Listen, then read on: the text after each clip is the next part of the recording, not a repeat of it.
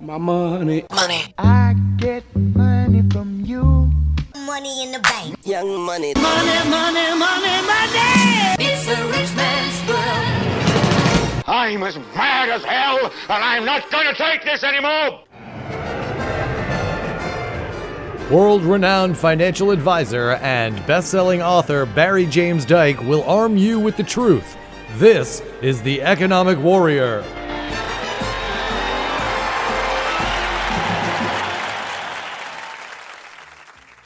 Please note, the opinions expressed on this show are of the individuals who speak them, and not necessarily of Portsmouth Community Radio, its members, or Board of Trustees. Good afternoon. You're listening to WSCA FM 106.1 in Portsmouth, New Hampshire. And John, do we have John Kay on the line from the UK? John, are you there? Yes, I am.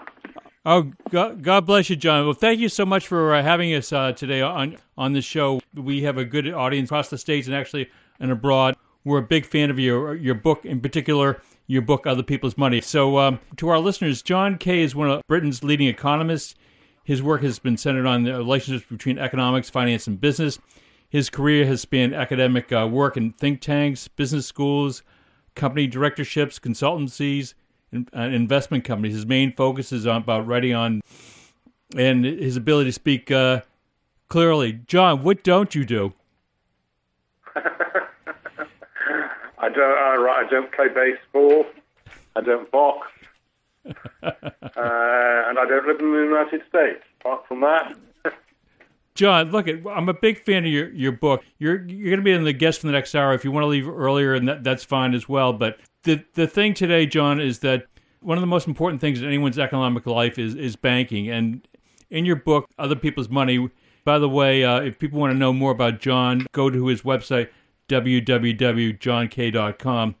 Most people today, John, think that banking, where is people borrow money to build a building or buy an automobile, or but it's only 10% of all business. Is that correct? It varies according to country, right? But most of what banks do is actually they lend to each other. And if you look at any bank's balance sheet, you'll discover that the main assets and liabilities, the main assets they have are liabilities of other financial institutions, and the main liabilities they have are asset institutions. To an extent that almost beggars belief, what the finance sector does today is trades with itself. It's like casinos trading with other casinos. Is that kind of a good analogy? I don't know. You could say that. I sometimes use the analogy when I talk to an audience of saying, suppose I locked the doors of this room and we spent the rest of the day or the rest of the evening exchanging bits of paper with each other. That's, in a sense, what is going on. And the point of that analogy is to say, look, the value of the bits of paper we walked out with would be very much the same as the value of the bits of paper we walked in with. It's just they might be distributed differently. These banks are really trading amongst themselves. How much benefit does this trading amongst people with other pieces of white paper, if you will, how much does it benefit society as a whole? I think taken as a whole, very little.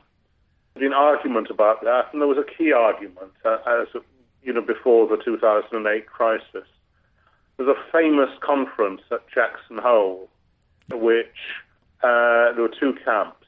One was a man who was chief economist at the International Monetary Fund at the time, called Raghu Rajan, and the other much larger camp was led by Alan Greenspan and Ben Bernanke and Larry Summers and the like. And what the latter group argued was that what was happening in the banking system was that by all this trading was spreading risk more effectively, enabling banks to hold a more diversified portfolio. Rajan pointed out that what they were doing was principally trading with themselves, that the people who were selling the paper were pretty much the same institutions as the ones who were buying it. And he argued that actually what was going on was people were taking on what people know in the business as long-tail risk, by which I mean a low probability of something nasty happening in return for a little bit today. We know who was right in the end. Yeah. We also know, and this is something I tell students when I talk about this, that it's not very important to be right. Rajan was pushed out of his job at the IMF, while Greenspan, Bernanke, Greenspan was about to retire, but Bernanke, Tim Geithner, Larry Summers, the people on the other side, went on to even better and more elevated positions. Yeah. It's better, as Keynes said a long time, to be conventionally wrong than to be unconventionally right. Yeah. So John, let me ask you something. You're a brave guy. I love your research, and I know I send you some of my work, and I researched this stuff too. But you have a good stature. I mean, isn't your research almost welcome, like as much as like a skunk at a summer picnic? Yep, that's right. I haven't made a lot of friends in the financial sector, although there's an interesting contrast there. I certainly haven't done that in the banking sector, but the asset management sector, a lot of people there react in the way saying, I wish more people were saying and acknowledging the kind of things you're saying. I think a lot of people in asset management would like to be doing a different and better job to the one they are doing, getting much more engaged with companies and the housing market and infrastructure projects and things. The things that the finance system really ought to exist in order to facilitate, rather than this business of chasing each other's tails. Yeah, it seems to be trading and more trading amongst themselves. As you say in your book, the industry talks to itself, it trades with itself, and it judges itself. I mean, they're kind of like the end all, be all, and when I announced this out to my fan base, John, it's kind of created a financial Pottersville right out of a Frank Capra's movie. It's a Wonderful Life. Yeah, that's right. As I say in the book, I don't think Capra could ever have imagined that Pottersville would actually come into existence, but I'm afraid it did. But the thing with the banks, and John, maybe you can give an update on this. These banks traded with reckless abandon because of the implicit guarantees they got from financial institutions, whether it be in the U.S. and the U.K. They ended up getting bailed out. When they blew up in the U.K. was the Royal Bank of Scotland, and actually their bank is located here in New England. It's called Citizens Bank. The RBS, I believe, is still 71% owned by the UK taxpayer. Is that correct? Majority owned by the UK government, actually, which would desperately like to be rid of it, but can't. Certainly can't find buyers at a price that would come close to giving the government its money back. And it actually wouldn't be very easy to find buyers for its operations at all, even now. Are they still, the banks, I mean, you're in the UK, and I guess Lloyd's has a part of still part owned by the taxpayer. Are they still kind of operating like casinos? Well, they've changed their activities a bit. And while we move from financial crisis to financial crisis, the next crisis is never the same as the last crisis. Yeah. Well, the main driver of the 2008 crisis was really the creation of complex instruments based on debt securities. Now, people aren't doing that on that scale again. But the 2008 crisis was only the latest in a series of crises. Before it, we'd had the Asian and emerging market debt crisis of the mid-1990s, which had the new economy boom and bust round about the turn of the century. And then we had that 2008 crisis, which was very much about credit expansion through complex securities. Every crisis is, in its immediate form, different, and yet the underlying mechanisms behind these crises are really always much the same. Well, what happens is there's often some genuine economic development. That in the 1990s, a lot of countries were, as it were, emerging markets. They were adopting more market-based economies, and that was stimulating their economic growth. In the late 90s, the internet really was starting to change business life. Mm-hmm. And there were some arguments for extension of credit in the way that happened in 2003 through 2008, though nothing like on the scale that actually happened during that period. Yep. So there's some genuine economic development underlying things. Then, and people who are early in spotting these developments tend to make money out of it. But then what happens in financial markets is that they behave like herds. People pile in Moo. these activities, these sectors. And the result of that in all the areas I'm describing was that you got serious asset mispricing, which was eventually corrected, but the consequences of the correction were very serious for the financial system. Governments of the world then came in, pumped a load of public money into trying to keep the thing going, and that basically provided the fuel for the next crisis. In Europe, as you know, we have this ongoing Eurozone crisis. And if you ask what happened there, people believe that when we created the euro, we were making the Greek economy and the Italian economy rather more like the German economy. Yeah. There was some truth in that, although not very much. But it meant that interest rates in Germany and Greece converged, so that in 2007, the Greek government was able to borrow at only a fraction above the cost at which the German government could borrow. And then people stood back for a moment as the crisis hit and wondered what on earth have they done. And we've had a Greek and indeed Italian and other Southern European problem ever since. A problem which actually we're very unwilling to face up to. People in Europe talk about it as kicking the can down the road. Politicians hope that if they try to ignore the problem, at least it won't blow up while they're in power. You know, John, by the way, we have to take a break to keep us legal around 20 minutes past the hour, then we're going to ask you to stay on. But this is great information.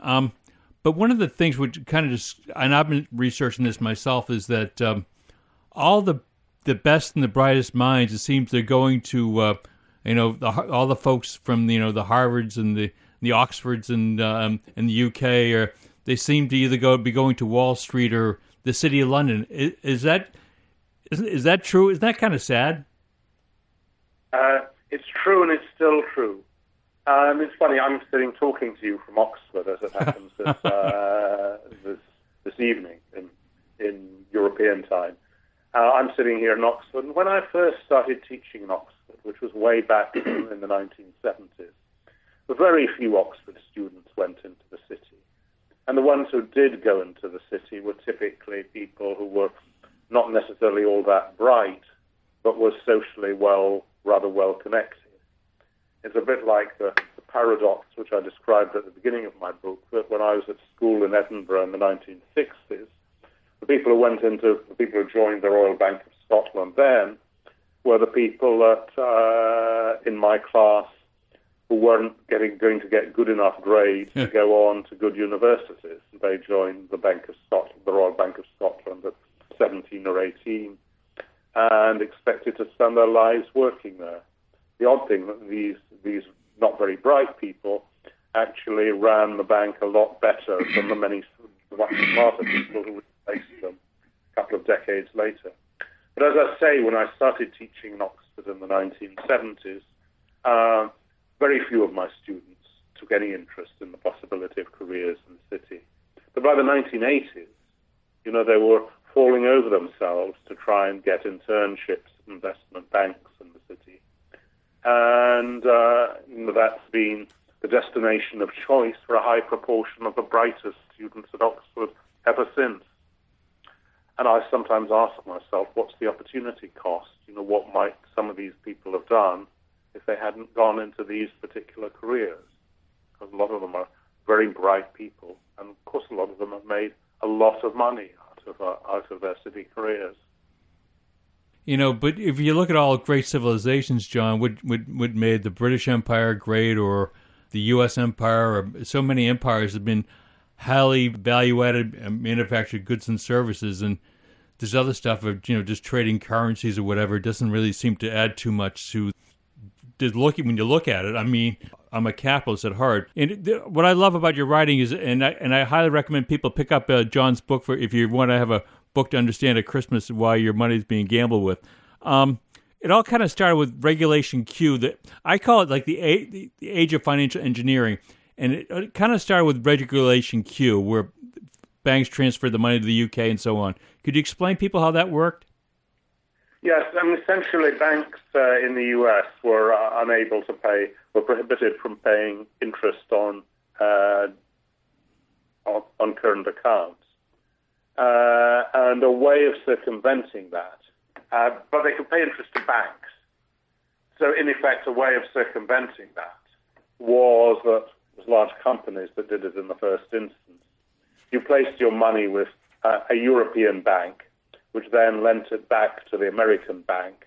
So the reality was, in effect, that the money left the United States, never in reality left the United States. But you circumvented this particular regulation by routing it mostly through London. So London became the center of what was then known as the euro-dollar market.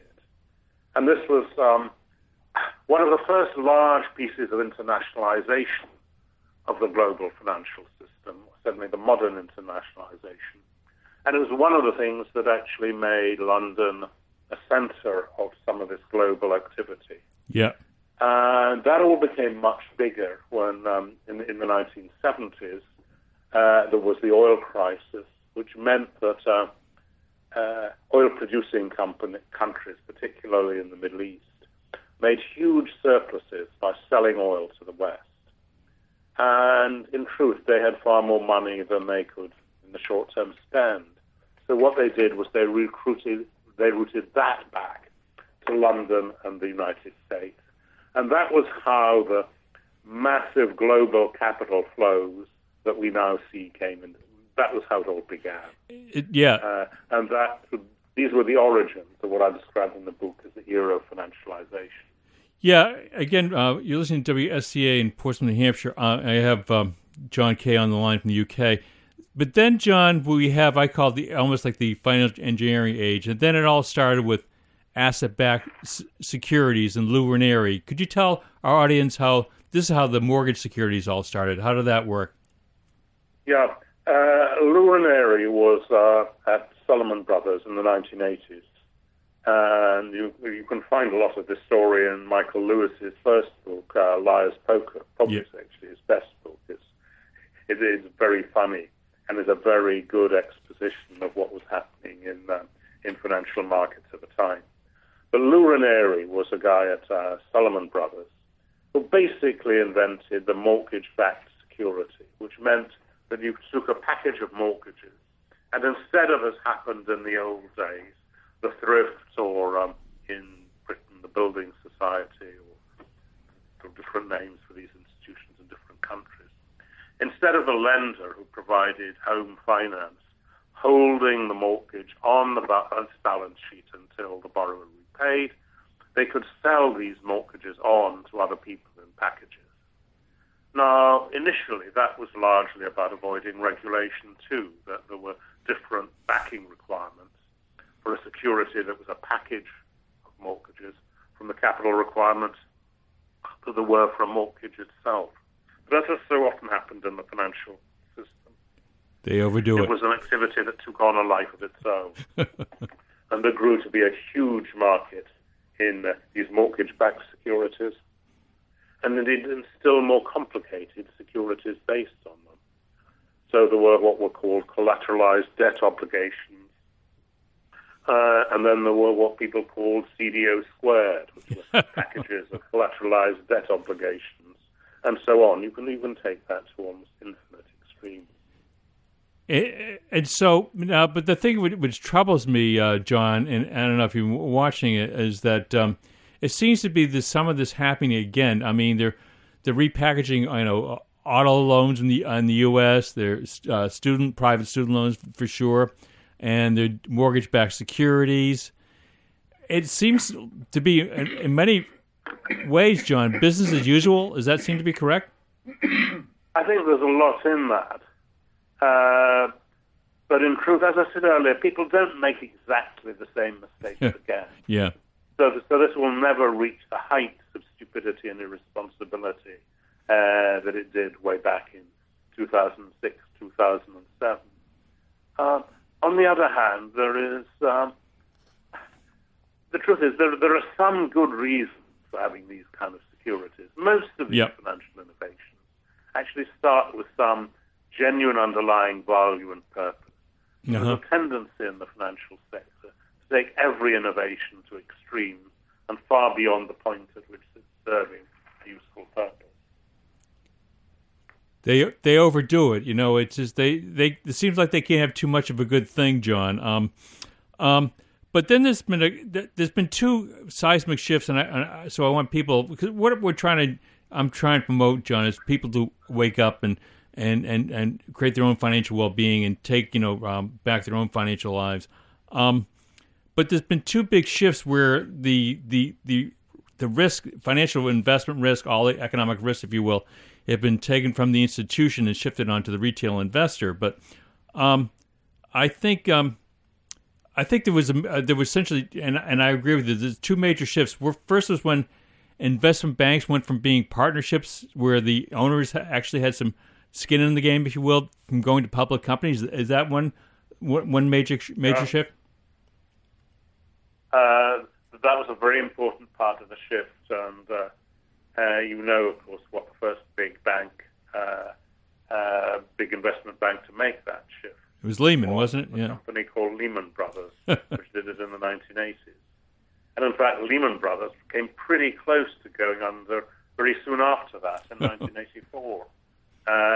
But they were rescued then, ultimately by American Express, floated out as an independent business, and we all know what happened to that.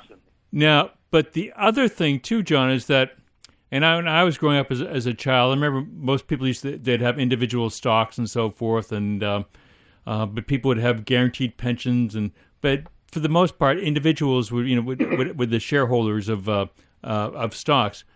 But essentially, old-time pensions have gone out the door, and what has happened is that the money, the funds now, individual ownership is actually down, but it's been essentially the rise of I call it the asset management industrial complex. The asset managers, whether it be in the U.S. or the U.K., have really controlled the money now. So the investment banks in Wall Street and the City of London, they have less people to deal with because the asset managers control the cash flow. Is that correct?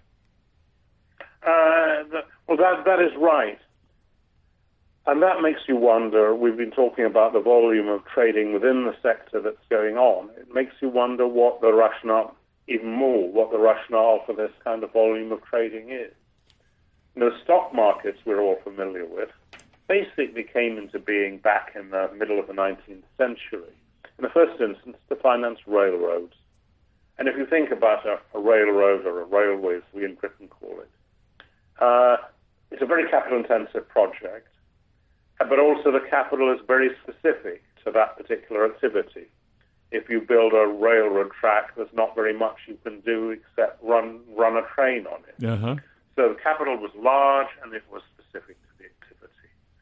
And that meant, and the way in which it was raised was you raised it in relatively modest amounts from large numbers of reasonably well-off individuals.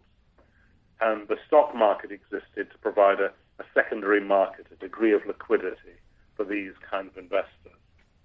Now, actually, that model was then developed for the big manufacturing corporations that came into being in the first part of the 20th century. Breweries, automobile plants, steelworks, petrochemical plants, and the like. Again, all of them capital-intensive, activity-specific businesses.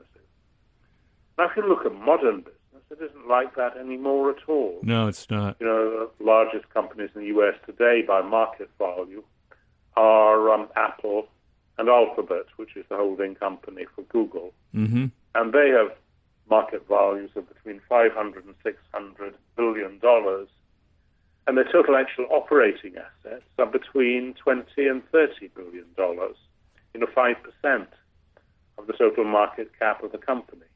They have loads of cash.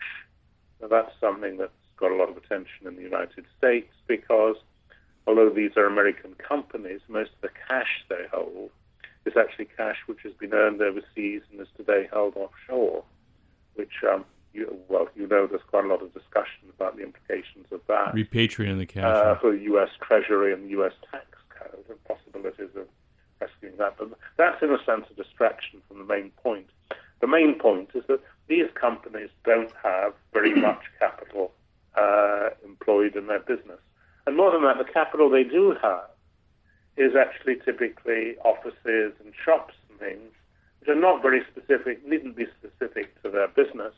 Typically aren't owned by these businesses, so that that's another reason why they're much less capital intensive. I thought it was quite funny to discover that Apple's flagship store in Europe, which is in Regent Street in the centre of London, if you ask who owns it, it's not Apple. It's the Queen of England and the Norwegian Oil Fund.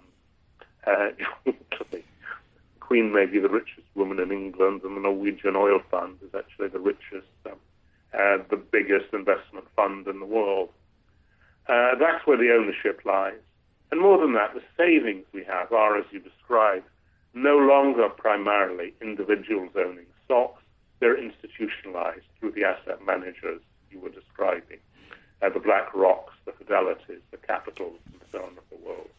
The implication of all of that, I think, is that there's actually less need for the active financial markets we have, and yet at the same time, the scale and scope and volume of trading in these financial markets has increased very dramatically.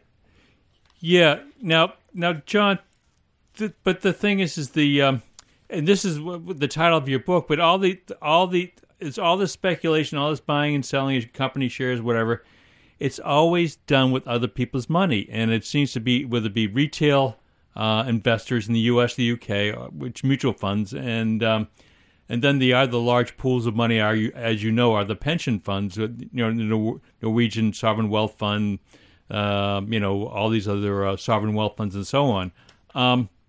But I've researched, John, the research of the actual performance of actively traded mutual funds in the U.S., and it doesn't look very good at all.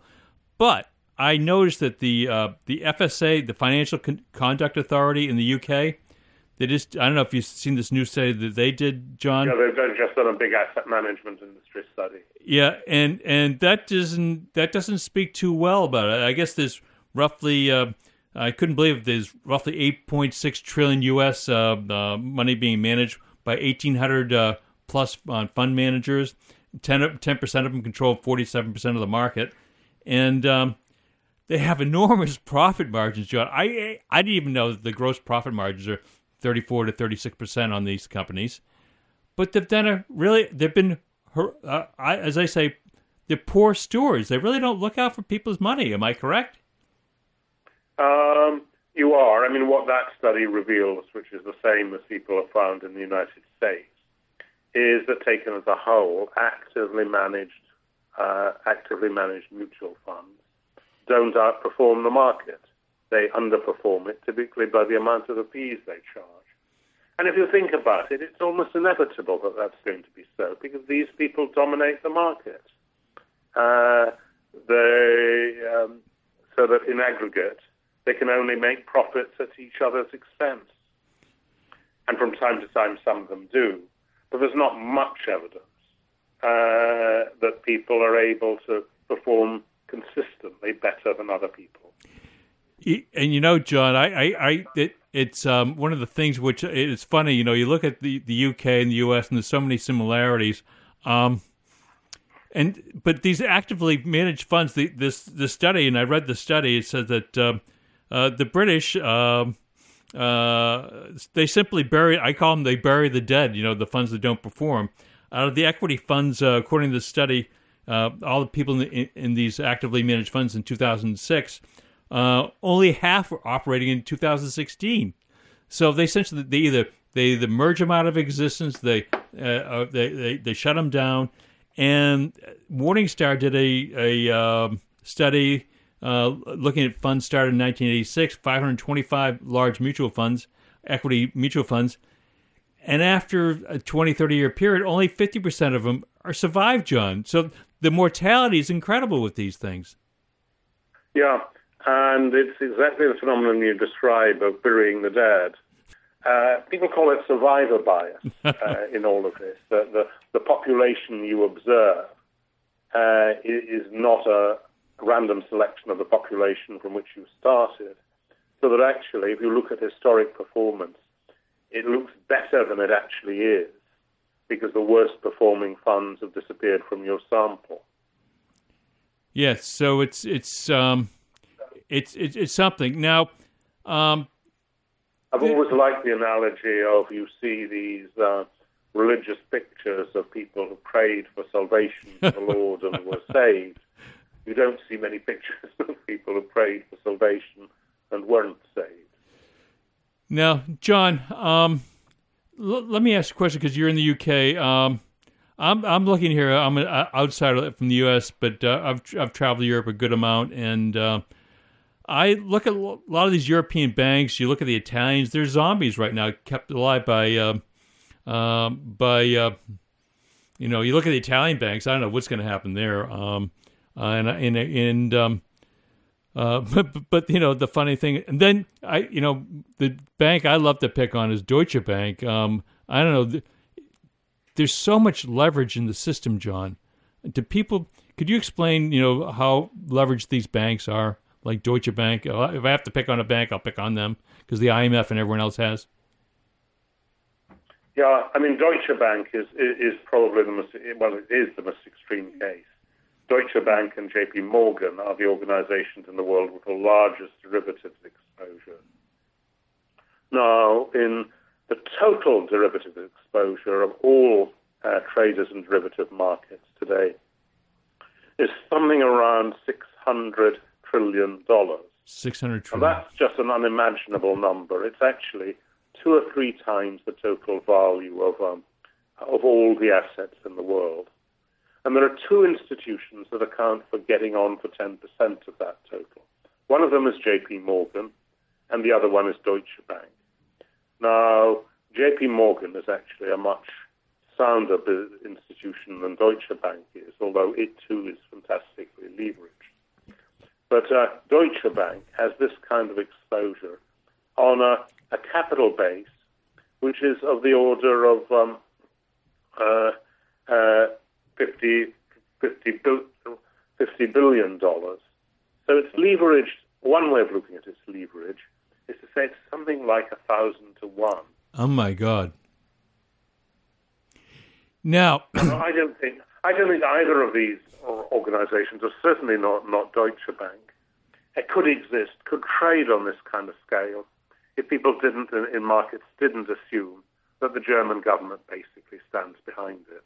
And I don't think anyone really has much doubt that that's true, that the German government and the European Central Bank would not let Deutsche Bank default or go under. One of the things which I try to do on the show is, kind of, we call it the old, we're here in New England, and I kind of promote Yankee thrift, staying out of debt, all this stuff, which I think, the basics, if you will, which is, I think everyone knows, which is good for, I guess, organic health, if you will, financial health. But people do not realize how much financial engineering is going on today. And it's you call it, as you call it in the UK, leverage, or we call it leverage or debt. Okay, it's incredible. You call it leverage. We used to call it gearing, actually. So okay. We've more or less taken on board the American one. Oh, okay. Used to call it gearing. Okay, so but the thing is that I've because of the way the debt, the banks are subsidized because interest, because of the interest deduction. Borrowing money is always deductible, so essentially everyone gets a write-off, the banks primarily. So it's crazy in that these companies like Apple, didn't they borrow like $17 billion to pay a dividend? Yeah, they did. And let me explain why Apple borrowed $17 billion. It seems extraordinary because Apple's cash pile is about $200 billion. It's the largest cash pile that any company anywhere in the world has ever accumulated. But because Apple is a multinational company selling its products around the world, much of that profit has been accumulated outside the United States. Now, U.S. tax law means that they would be liable to U.S. tax if they remitted these profits to the United States. So they don't. But Apple was under pressure to pay a dividend to its shareholders. Most of its shareholders live in the United States. The only way Apple can pay a dividend to them is out of money which it has in the U.S. So it borrowed the money, and given how profitable Apple is and how much money there is on its balance sheet, it's not very hard for Apple to borrow. So they borrowed money, in effect, to pay dividends to the shareholders. Yeah, so the last thing they were doing was borrowing money because they needed it in the business. yeah, and it's tax subsidized by the U.S. taxpayer, and I'm assuming I'm not familiar with the British tax law as much. I mean, I've looked at British tax returns, I get really confused, but I'm assuming there's the same the encouragement of debt. Is it the same deductibility, John, as it is in the UK as it is in the U.S.? Mostly it is. It is for corporations. But one big difference is in the U.S., you still have tax deductibility for loans you take out for home purchase. In Britain and now in most European countries, you don't. Yeah, you don't have that in Canada. But one of the things, John, which I'd love to talk to you over a drink or something like that sometime. And I've been studying. I look forward to getting to Portland sometime. Okay, yeah, it'd be great. Or I'll come over to see you, John. I've been studying private equity, and this is one of the things I'm trying to, and I've been kind of my rant and rave on it, and as you know, John, because of central banks and the Federal Reserve and the Bank of Japan keeping rates down to zero, the private equity, or I don't know, is that what you call it over in the UK? That whole business model is just incredibly exploded, and so you got But one of the things which I couldn't believe, because it's massive use of debts, but one thing the private equity industry uses, and I believe in the UK and the US, it is what is called payment in kind notes. I know what they are, but could you tell the audience what these things are? What payment in kind notes are is they're securities on which you don't actually pay the interest, but you roll it up. And they tend to have two characteristics. One is rolling up the interest, so you don't have to pay anything. The other is that the quality of the credit deteriorates. The effective rate of interest on the security increases, so that they're effectively, if things go well, these kind of securities pay off. But actually, mostly they are issued, which is by companies that would be struggling to pay the interest on a normal security. So, of course, when things start going badly, it's not just you struggle to meet the liabilities, it's that the liabilities themselves increase. They're not things any sensible person would ignore.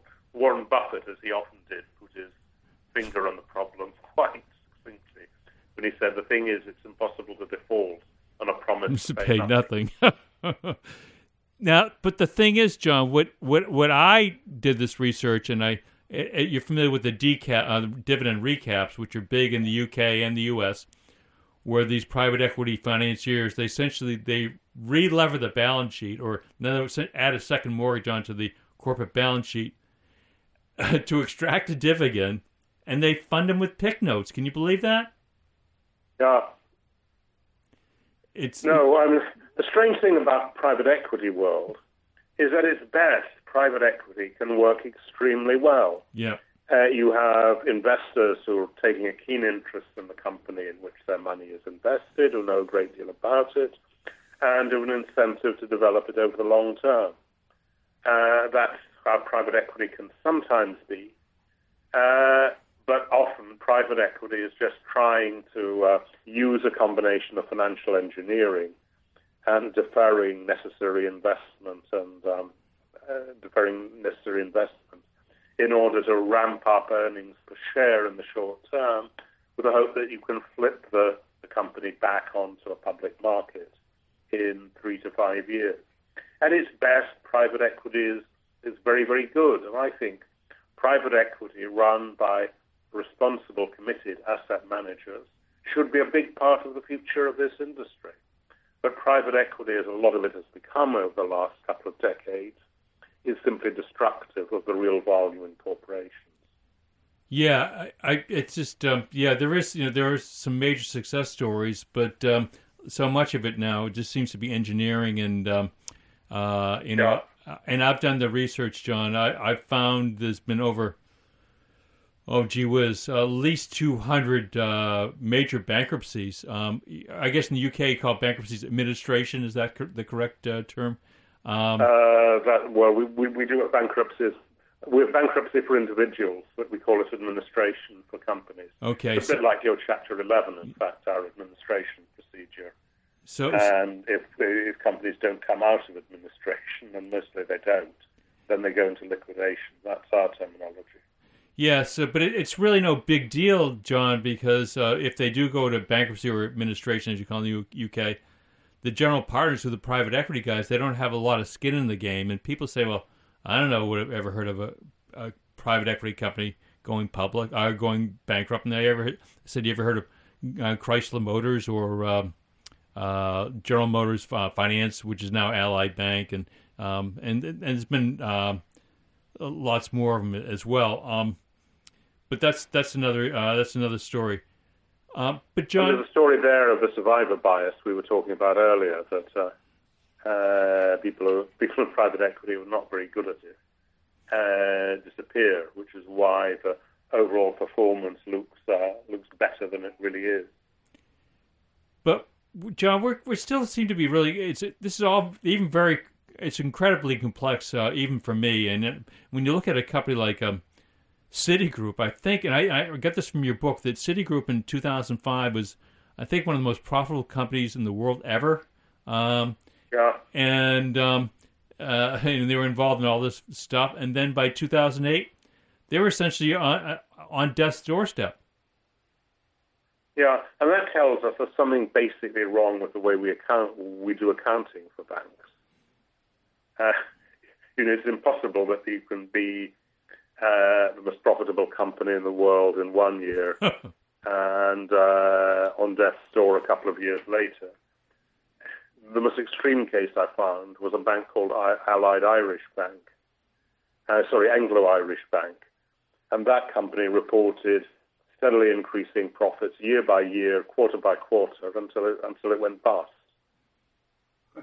It's incredible. Now, but the thing is that, the funny thing which I found, John, because we're coming near the end of our show, is that, and I even saw this. Who was the guy running RBS? They call him Fred the Shred Goodwin. Fred, they call him the Shred because Fred the Shred. Yeah, Fred the Shred. Yep. Yeah, and when Fred the Shred left RBS, he walked out the door with a pension, annual pension, a guaranteed annuity, if you will. I think for something like $1 million or $1.6 million US dollars a year. So a lot of the executive insiders, and I sent you a copy of my latest book. The irony is these executives, although they gamble with other people's money, when it comes to their own money, they like to they want a sure thing. You call it the final pension scheme, or we call them defined benefits here, and so it's amazing. So you have this incredible dichotomy, John, where you have the retail investors that has all this risk, and then you have the executives with the sure thing, and and by the way, and the best way to find out more about you, John, is going to www.johnkay.com. And John, we're getting to the end of the show, but and it's been grateful. Let's keep in touch.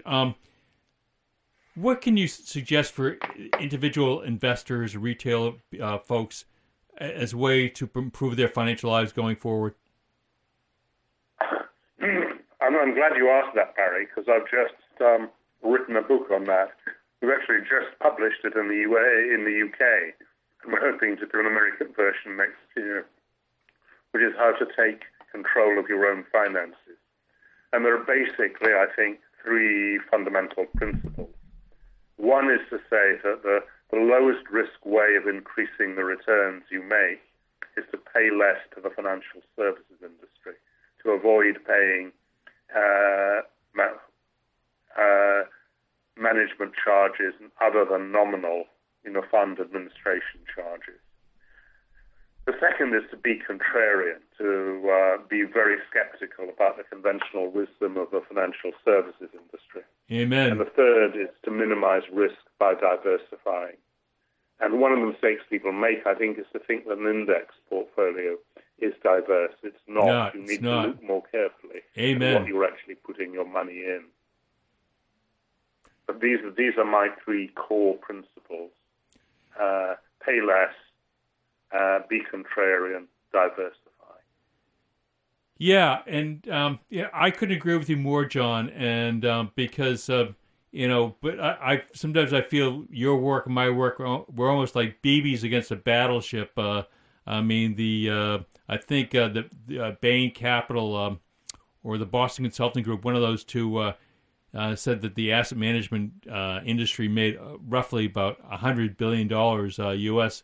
in 2015. So they're not going to really, as they say, our research is kind of like we're as welcome as skunks at a picnic, and but I kind of look at it a more holistic approach, John. My thing is that you really should be investing in your faith first, then your family. Obviously, that's the most important thing to most people. Your friends, no one does this on their own. I'm a big believer in physical fitness, and then the last thing is finances. But this is kind of my take.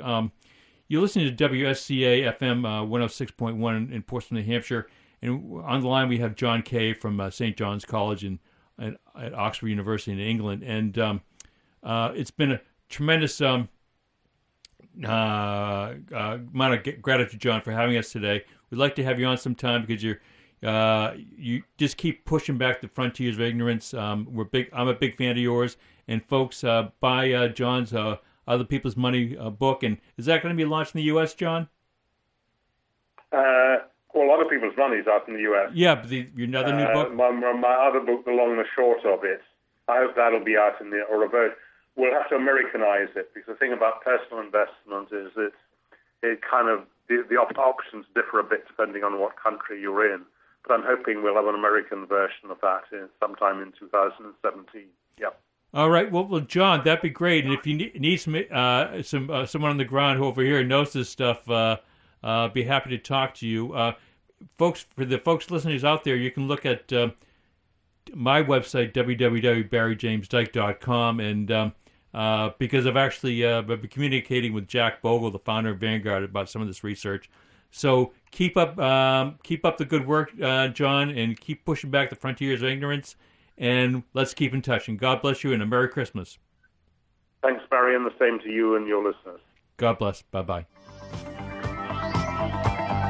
This has been The Economic Warrior with your host, Barry James Dyke. Broadcast live at WSCA Portsmouth Community Radio. Engineered by Phil Kleiger. If you have any questions about today's show or need an ally in conquering the battleground of finance, contact the warrior himself at barrymajamesdyke.com. Who are the warriors?